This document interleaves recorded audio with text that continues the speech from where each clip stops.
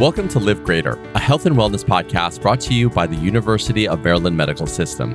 We put knowledge and care within reach so you have everything you need to live your life to the fullest. This episode is sponsored by University of Maryland Shore Regional Health. Today's topic is kidney stones, risk, treatment, and prevention. My name is Prakash Chandran, and my guest today is Dr. Andrew Riggin. He is currently a urologist at University of Maryland Shore Medical Group. Dr. Riggin, thanks so much for joining us today. Really appreciate your time. Let's get started with the basics. What exactly are kidney stones? Hi, Prakash. Thanks for having me. I kind of describe to patients as kidney stones as being these hard deposits that are typically made up of either minerals or salts that form inside the kidney, and they're just that. Got it. And what exactly causes them to? Well, a lot of different factors can lead to the formation of kidney stones. A lot of the times it's diet, either not drinking enough fluid or eating certain things, too much or too little of those things. Also, certain medical conditions can cause you to get kidney stones. Being overweight can actually increase your risk of getting kidney stones, certain medications too. But stones in general form because these deposits in your kidney become very concentrated and then they stick together and form these stones. Okay. And you started to touch on this, but what factors increase the risk of getting kidney stones? So I usually tell my patients that the most common factors for getting kidney stones are either not drinking enough fluid or eating a diet that's too high in salt. Those are probably the most two common reasons for making stones. However, there are other factors that can cause you to get stones, including diets really high in protein sometimes, diets high in foods that contain oxalate, eating too much or too little calcium. There's also other things that can increase your risk factors for stones, such as having a first-degree relative, like a parent or a sibling that has stones. Having certain surgeries on your bowels can cause you to get kidney stones, and also problems like chronic constipation or diarrhea. Okay. And so in terms of preventing getting them, is it just, for example, drinking more water and reducing salt intake? Like, what would you recommend to people that, want to be proactive about not getting kidney stones? So one of the most important things I tell people, I kind of joke, I say 96 ounces of fluid a day keeps the urologist away. And so I usually tell people to try to drink at least 96 to 100 ounces of fluid a day. It doesn't have to just be water, but just some fluid to help them make more urine. Because the more urine you make, the less likely you are to make kidney stones. Other things I try to tell people to do are try to just eat less salt in their diet. Most Americans just eat too much salt. And so I try to tell them to try to avoid foods that are processed foods because they generally always have salt. Other things that can help you prevent kidney stones are avoiding diets that are too high in protein or too high in oxalates. Or another problem that sometimes people do is they take too many Tums if they have acid reflux. So talk to us a little bit about the symptoms that you might have a kidney stone. As we're talking, it reminds me of my college roommate keeled over on the couch in extreme pain. But what was he experiencing and what can people expect when they have one? Well, Prakash, that sounds about right. That's probably the most common complaint that people have when they have a kidney stone, which is severe pain in your flank. And your flank is really this part of your back, kind of at the bottom of your rib cage, and that's where your kidneys are located on the back part of your abdomen. That's usually what happens. It's usually a very severe pain. It's intermittent. It comes and goes, or sometimes it just doesn't stop. And it's kind of hard to predict. But other symptoms you can also have when you're passing a kidney stone are nausea, vomiting, blood in your urine, and sometimes people also can get infections and get fevers and chills.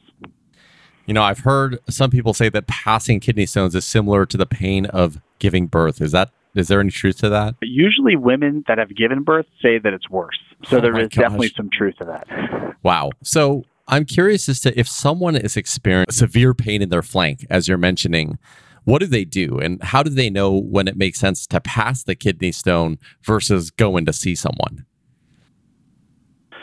So I think usually if you're a first-time kidney stone patient and that you've never had this happen before, it's very concerning. It's very worrisome what's happening to you. And so your first thought is, I'm going to go to the emergency room. And usually that's not a bad idea because you can get abdominal pain for a lot of different reasons that have nothing to do with kidney stones. So it's usually good to get it checked out, especially if your pain is really severe. So people usually go to the emergency room and there they get a CAT scan to see what's the cause of their pain. Now, if people have had kidney stones before, they maybe have felt this pain before and kind of know what to expect. If they're that person and they've potentially passed a kidney stone before, then it's probably okay to try to potentially pass it at home.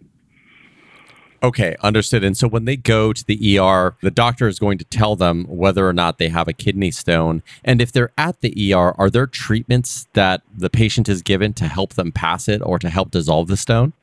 So there's only one kind of stone that you can dissolve, and they're typically not given that treatment there in the ER because it's kind of hard to know if they have that stone or not without having more knowledge about kidney stones. They are given medication to help with pain. They're sometimes given really strong IV versions of ibuprofen. They can be given narcotic pain medication, and if they're dehydrated, can be given extra fluid, which can also help them pass kidney stones.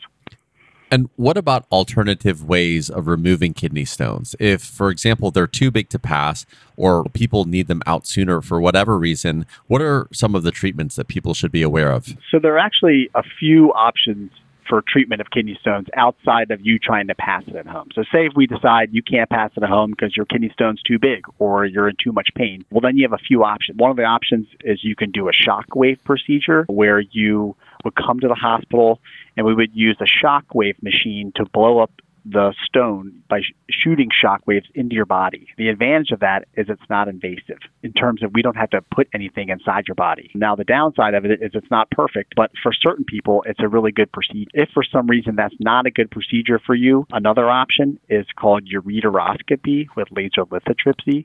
That's where we put a small camera up into the tube that connects the kidney to the bladder or the kidney itself, and we blow your stones up with a little small laser, and then we put a stent in afterwards, okay? Last but not least, there is a procedure for people who have really big stones or very complicated stones. And for those people, there's another procedure called a percutaneous nephrolithotomy. I know, that's a mouthful. Another way to abbreviation is just PCNL. But basically, the way it works is I go directly through your back into your kidney through an incision about the size of a nickel. And then I can go into your kidney with a larger camera and these larger instruments that blow up kidney stones and suck all the pieces out. Wow, that's pretty incredible. And one question I forgot to ask earlier is about who kidney stones affect.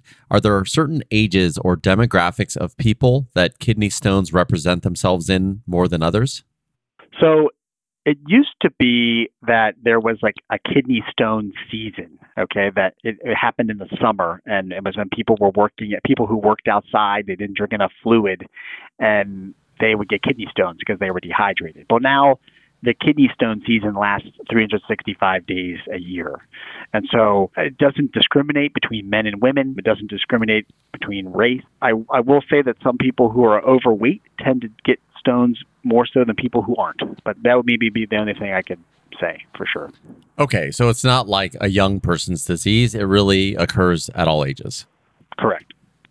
Now, you kind of touched on treating a kidney stone at home. What exactly does that mean? So if you go to the ER and you're diagnosed with a kidney stone, one of your options for the treatment for your kidney stone is called a trial of passage, meaning that you try to pass your stone with no surgical intervention. What that entails usually is drinking extra fluid, taking medications to help control your pain, such as Tylenol, ibuprofen, or Motrin, and sometimes narcotics if you need them, and then other medications to help control the symptoms of passing a stone. We typically give people about 30 days to pass a stone as long as they're comfortable. So 30 days to pass a stone. So let me take a step back here, because sometimes people may have that extreme pain in their flank. Is that something that they have to experience for 30 days, or is it something that kind of like comes and goes as they're trying to pass it over that 30-day period?